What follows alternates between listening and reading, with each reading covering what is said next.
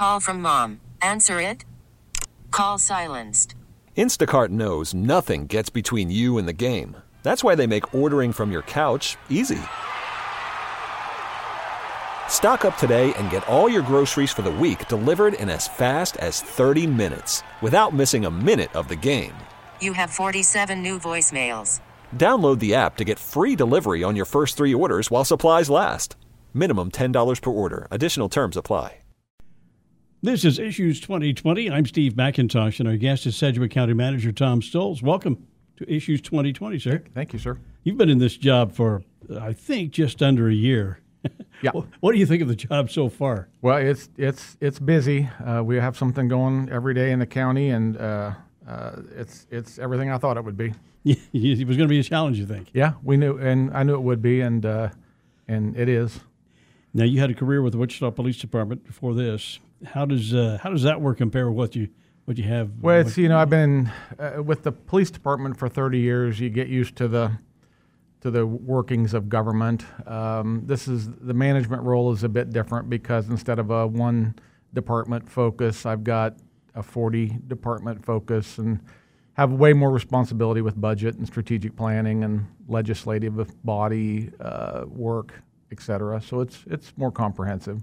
So how many county employees are you talking about? We have about 2,800 in Sedgwick County. 20, which makes you one of the largest employers in town. We are. The Business Journal just published a few weeks ago, and I think we're in the top 10. So. What motivated you to take this job?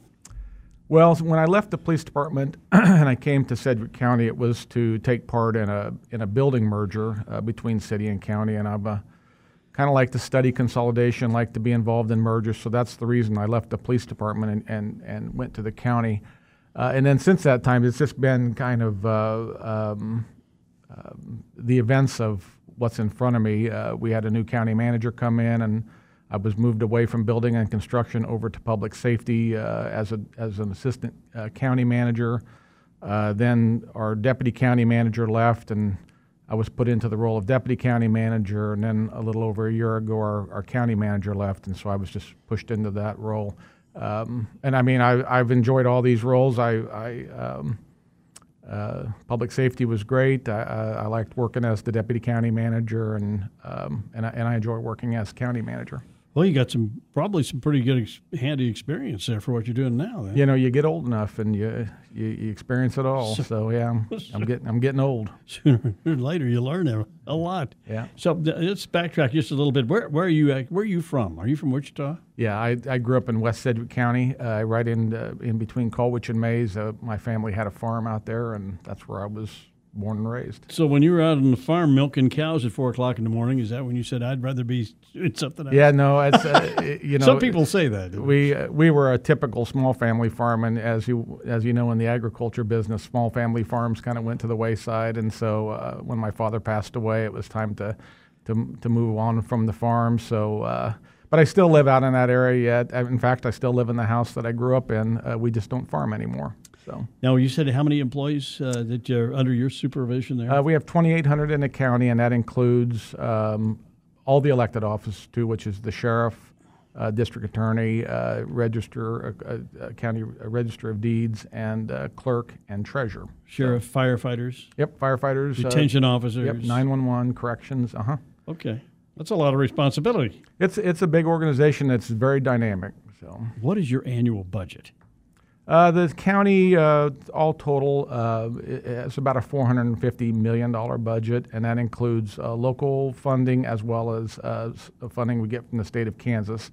County government, unlike city government, is we have a direct connection to the state of Kansas and provide a lot of the services through pass-through that come from state to county. So all total, though, all the dollars that flow into Sedgwick County, about $450. Now, have you started working on next year's budget, or does that process never stop? It never stops. It has a cycle that we go through. In November and December of last year, we started talking about it, began strategizing and talking about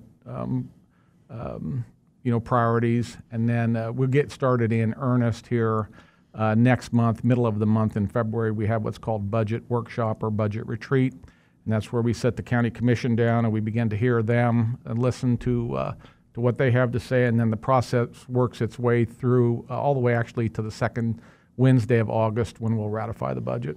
Did you seek public input along the way? Oh, absolutely. The first stop is with the commission, and they are elected by the people, and to me they represent the people. So we listen to them and very early in the game and begin to shape a budget.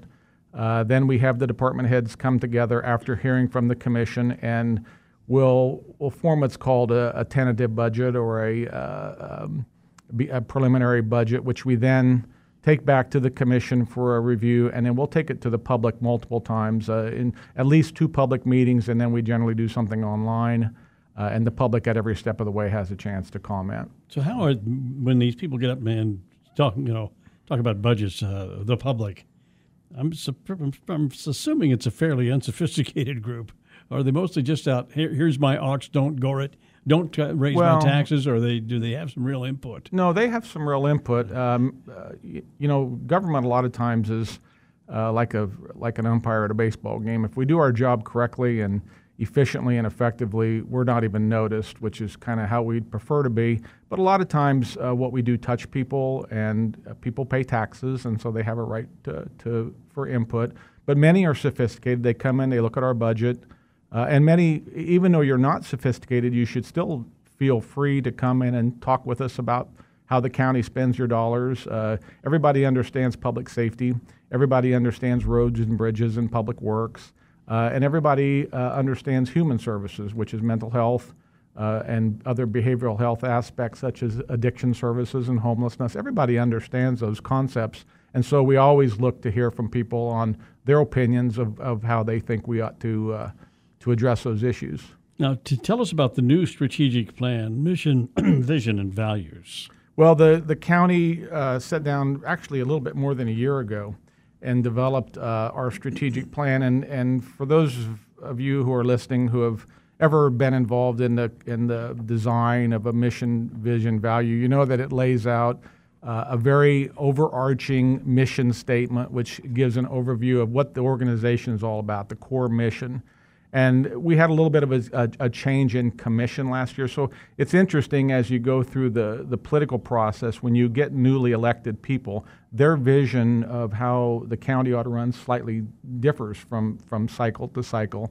So when we came up with the mission statement, it was a bit different this year. We have a strong component of health in it, a strong component of safety, and a strong component of partnership to make a pledge that we partner with other governments in the area, including other cities, other counties, the state of Kansas, and to some degree the federal government.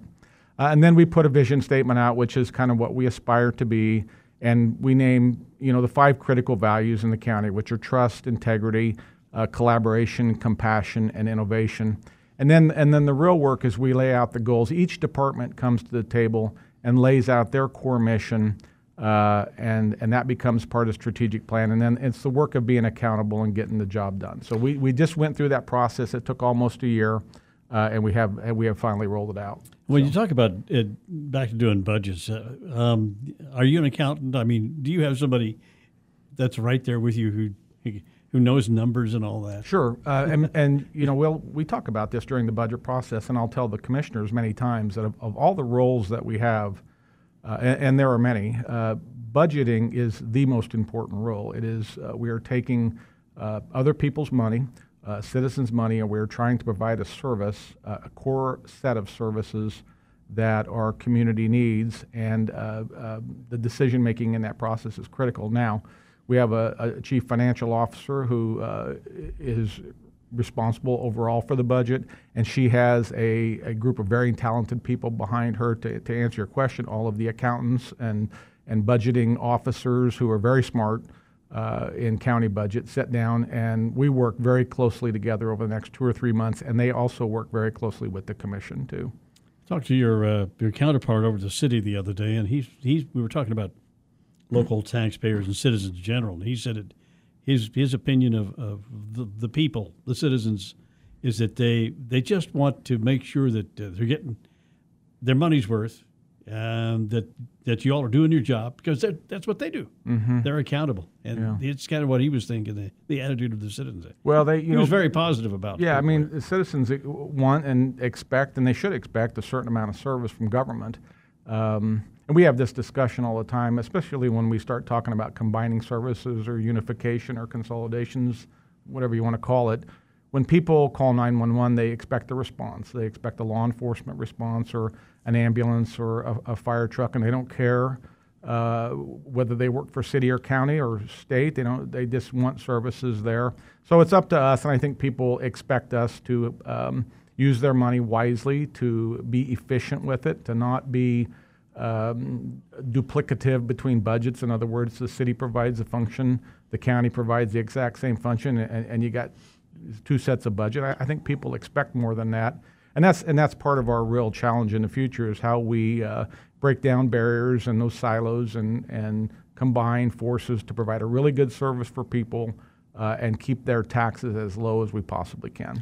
What efforts are made to make sure that the county promotes transparency?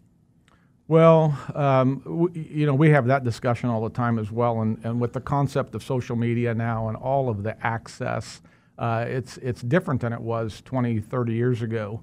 Now everything is streamed. All meetings are streamed. Anytime our commissioners get together, where there's 3 or more of them, there's public access, and we announce that they're publicly getting together. We put our budget online. We have all of the, as you and I have already discussed, we have the public meetings where people can dig into and look at the budget. And just on day-to-day operations, we talk about this every week, and the commission talks about it every week when we're beginning to make decisions operationally on what is going on inside the county. One of the questions we always ask is, how can we make this more transparent so that people can see it? And many times, to be honest with you, I think many times people don't care about the internal workings of government. They care about the bottom line, and they care about the product that we put out there on the street. But I don't think that they want to be bothered with the nuts and the bolts of it. But if they do, we have to make it accessible to them, and we welcome that. Tell us about the Sedgwick County app. Well, the Sedgwick County app was stood up a few years ago, and as with anything with technology, we're constantly trying to update that, make it more usable, make it valuable. And anymore, when you measure viability of apps or websites or social media points of contact, you're looking quantitatively at the numbers of hits that you're getting and the number of people that you that are using the application. So we're constantly trying to take the county app and make it and bring it in, give it value, put information on that people actually want to see, put an application on that people can actually use to access government and get services out in the community. So it's a work in progress. We're not satisfied with where it's at yet, and we're going to continue to work on it. But at the end of the day, as I said, a lot of people, as long as their roads are paved and their bridges are safe and they get public safety response, I don't know that people wake up in the morning or go to bed at night thinking about government. But in case they need a service, we need to make it accessible to them, and we use the app for that. I know you're well aware of what I'm going to ask you next, but what does the county do to protect county computers from outside tampering or hacking? Well, that's a vulnerability, isn't it? Wow.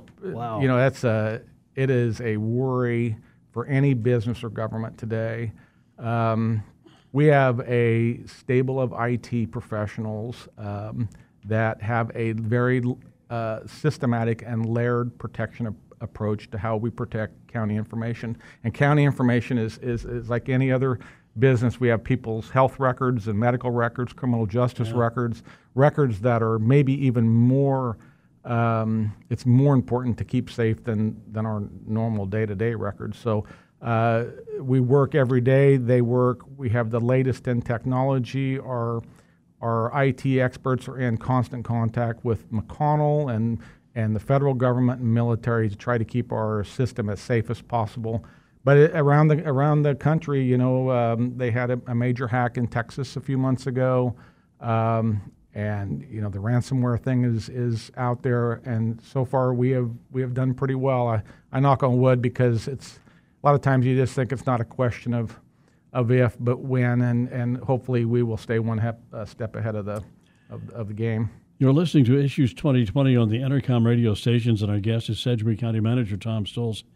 Wichita's Intrust Bank Arena is the county's responsibility. Mm-hmm. How is that venue performing? How has that done over the past few years? Well, we just, of course, it's celebrating its 10th year in 2020. We have a lot of anniversaries in 2020. The county is 150 years old. City of Wichita is 150. Exploration Place is 20. And Intrust Bank Arena is turning 10. So we have historically had a great partnership with a company called SMG. We all know that government shouldn't run entertainment venues. You have to have people who are knowledgeable of the field and have the ability to connect with performers, the Paul McCartneys of the world and the Chers and all the magnificent events that they bring in. So we've had a 10-year relationship with SMG. We went through a very extensive contract renewal process with them last fall, and recently in November signed a new 10-year agreement with them. But to answer your question, I think the performance of Intrust Bank Arena has been wonderful. We hope it's profitable because every dollar that the county makes from that venture goes right back into the arena, right back into the infrastructure of the arena. And the goal, and I'm sure the goal when they built it, and our goal currently today is to keep that arena nice and viable and a great state-of-the-art venue until at least 2040, 2045, 2050, into the next generation, and then we will go from there. But we're going to keep it as nice as we can. So as long as it's profitable for the company and the county gets a share of that, we put it right back into the arena. Does the county have any role in developing Wichita's River Corridor, especially specifically the convention and performing arts facilities? Mm-hmm. A lot of controversy there. It's a fascinating process to watch. Yeah. Sure, I think we do. Clearly, it's in the core of the city of Wichita, but we are great partners with the city. We do many operational things with them and try to support one another as governments. And if you look at just the way the government's laid out here, 75% of county residents are City of Wichita people. Our county commissioners have constituents inside the city, so we consider ourselves partners. But we're letting them, at this point in the game, we are letting them kind of drive this. I think at the end of the day, and I think we're getting to the end of the day. I always tell them, wake me up when it's time to come up with a cost model or how we're going to pay for this venture, and I think we're getting close. We know there's going to be some sort of private public partnership, and whether that shows up as a countywide sales tax or on the public side or some other type of taxation, that's where it gets very interesting. And at the end of the day, we have to put it back into the hands of the people through some type of vote process, I would assume. I think this week will be very interesting. They've got a couple of public meetings scheduled. But I think that project, we talked about it early on, even last summer when it was kicking off, that is a huge, almost a regional project to where if we could really pull that off, it benefits not just Wichita City and Sedgwick County, but the 10-county region around Sedgwick. It benefits Southeast Kansas. It would be a tremendous venue. So we have an opportunity here, but there's a lot going on in the community and a lot of challenges and stresses. So if people want to drive forward with that, if a majority of people want to drive forward with that, the county stands ready to help however we can. Kansas legislature back in session. What are the county's main concerns for state lawmakers? Yeah, it looks a lot like it did last year, Steve. We've got to figure out a couple of things in this region and in this county and in the state overall. We have to figure out how we're going to handle behavioral health, and I'm talking about from a global perspective. And when I say behavioral health, that's mental health, substance abuse and addiction, and homelessness. Those problems, though somewhat separate and distinct, they generally cross over to one another, and we need a comprehensive plan on how we're going to address that. In Sedgwick County, we've actually stood up about a year ago a mental health, substance abuse, homelessness coalition. It's a group of both government workers and some private people to try to come up with a strategic plan. But that's the basis of our legislative agenda this year is how do we come up with a comprehensive plan for behavioral health? How can the state help us get there? And we're not just talking about Sedgwick County. We're talking about for Topeka and Wyandotte and Johnson and the rest of the state as well. And we have subcomponents within that legislative agenda. For example, we think we need some type of regional hospital option here in Sedgwick County. If we look at our mentally ill people, there's crisis center and a short stopgap approach, but many people need long-term care, and we need that kind of facility. So that's kind of the linchpin, the center part of our legislative agenda for this upcoming session. So that's one of the things that when I talk to the sheriff, talk to the police chief, keep saying the same thing. The people we're encountering on the streets, many of them shouldn't be there. Right. Nor should they be in the county jail. That's correct. And that is the question. When a sheriff tells you that a third of his inmates in the jail of the 1,600 or so people he has have mental health issues, well, you know that's not the place. I mean, and I'm not a mental health expert, but I know that's not the place where they should be. They should be in treatment and care and being overseen by the medical community, by physicians and people that know how to treat these types of situations. But the problem is we don't have the mechanism yet, and that's what we've been trying to work on for the last year. It's what we're going to continue to work on this year. And I think you'll see some things move on that and some plans unfurled.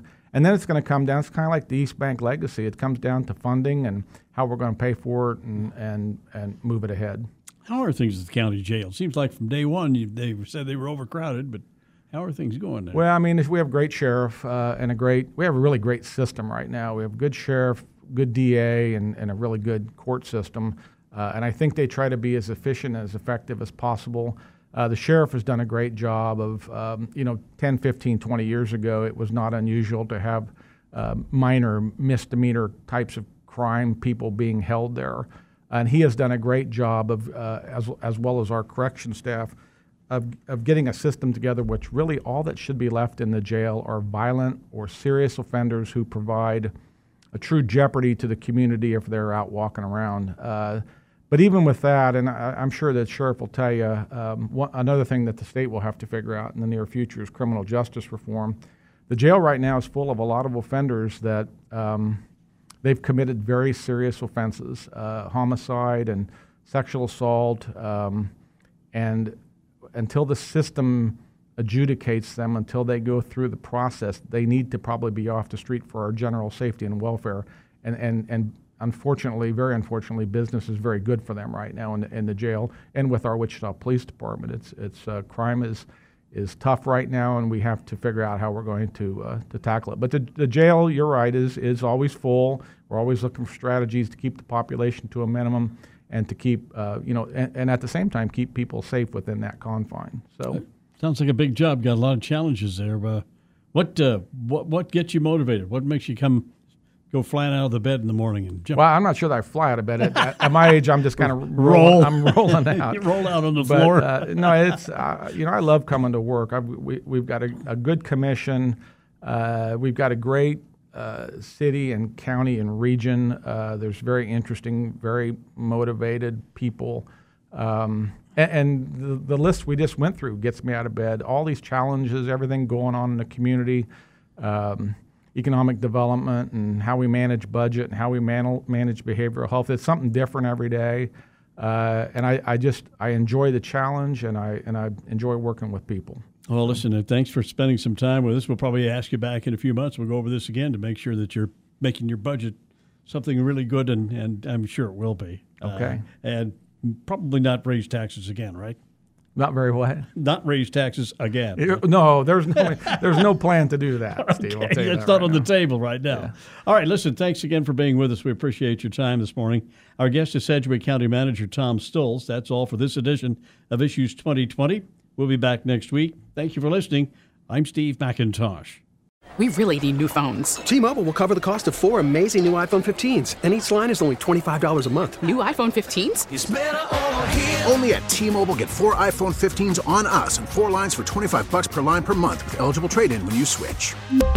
Minimum of 4 lines for $25 per line per month with autopay discount using debit or bank account. $5 more per line without autopay, plus taxes and fees. Phone fee at 24 monthly bill credits for well-qualified customers. Contact us before canceling account to continue bill credits or credit stop and balance on required finance agreement due. $35 per line connection charge applies. See T-Mobile.com.